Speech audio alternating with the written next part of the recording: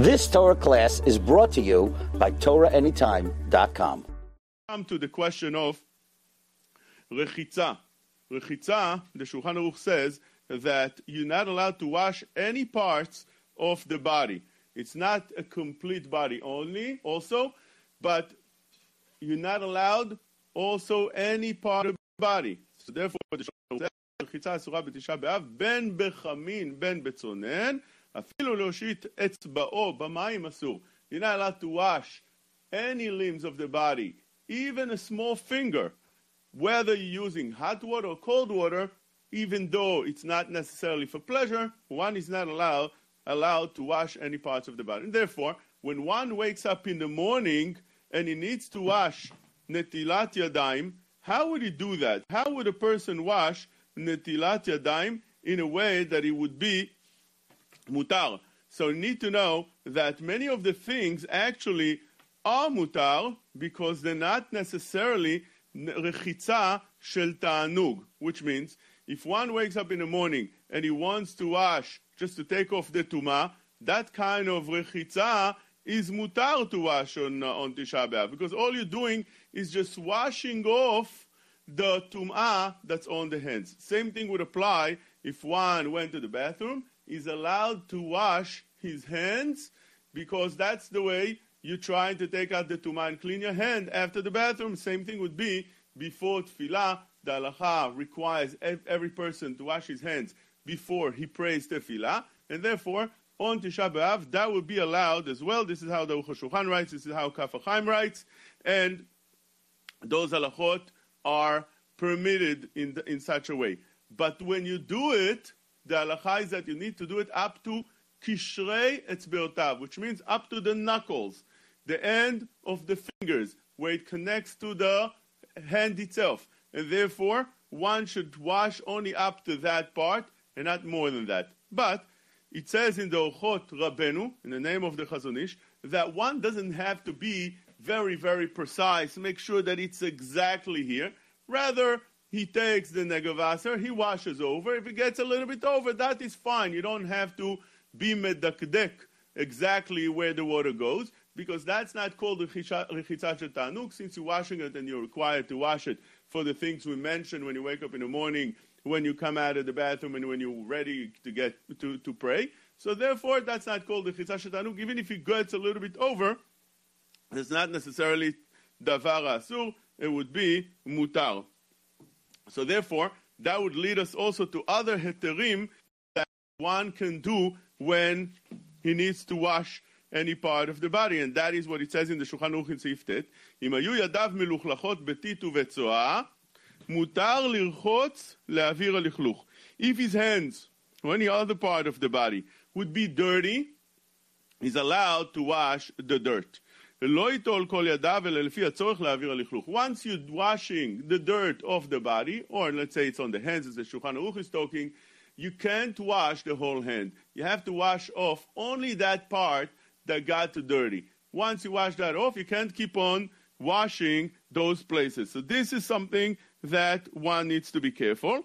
And the reason it will be mutar to wash the dirt off is we explained before, and the Mishnah Berurah brings here, eno asur elo rechitza shel ta'anug. The only rechitza that Chazal restricted is washing that brings you pleasure. But if it doesn't bring you pleasure in any way, rather just takes off the dirt, that's mutar. And therefore, נשים המבשלות צריכות לרחוץ הבשר, אף שממילא רוחצות גם ידיה, mutar. If a woman washes the food that she needs to prepare, so let's say she has meat and she needs to wash it, or anything else that she needs to wash, that's fine, although the hands are getting wet. So that would be nafka mina, for instance, for a woman that wants to diaper her kid, or she needs to wash her kid, and with that the hands are also getting a little bit washed, that would be mutar. That's not, and this halacha would continue that one can take that also. It's something that's on the hair that normally you would consider hair parts or the beard part also as part of the body, and one is not allowed to wash normally. But if it got dirty, we're saying over here that it would be mutar. But again, when you wash, you have to wash just whatever's needed. If one has a headache, a very strong headache, and he needs to wash his face in order to let go of some of the pain so he can continue fasting. So then the Gilion Maharsha says that it's allowed, because again, it's not considered washing of ta'anug, rather it's washing of tzar. Now, if a person has a headache, that's definitely requires we should take a Tylenol at that moment in order for the headache to go away. And if the headache doesn't go away with all that, it could be that it would be exempt from the ta'anit altogether, because he would have of mitzvah, or if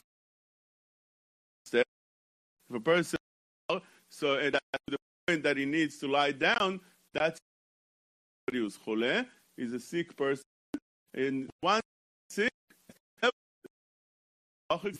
he feels that he needs to go and lie down. Shmuel Kamenetsky says that it's not that measurement, it's not that shiur, rather it's not like on Shabbat in Shin Kafchet, that over there, that's the din of somebody is considered choleh she'en bo sakana.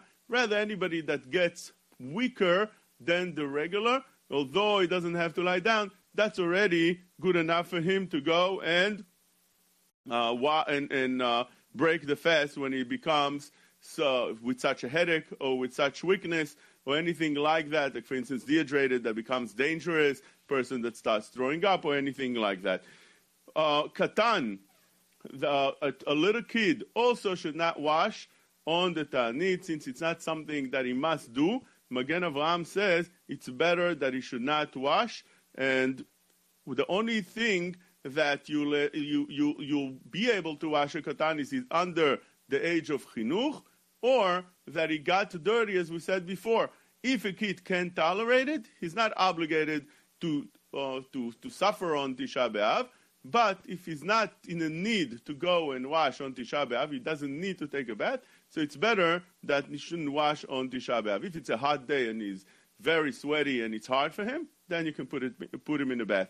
And therefore, we said overall that one is allowed to wash the food. How about doing dishes? So we need to know that cleaning dishes, we're saying that if it has food over there in places that bugs could come, definitely would be mutar to wash. But overall, a person should not be wasting his day with doing housework. And even ladies in the house should not do housework, as it's brought down in many, many Sfarim, that all kind of housework should not be done, especially before Chatzot. It's better even not to do it after Chatzot, although there are some women that the Sfarim bring down from Italy and other places around the world that feel that after Chatzot, since the Mashiach is born, they're going out of their way to rub and clean the house very, very well. But the poskim say that that's not a minhag that should be practiced, and one should avoid doing such work. But if one needs to do some things, he should leave it for after Chatzot. So therefore, if a woman needs to cook food, the Halacha in Shulchan Aruch says that one should not You've just experienced another Torah class brought to you by TorahAnytime.com.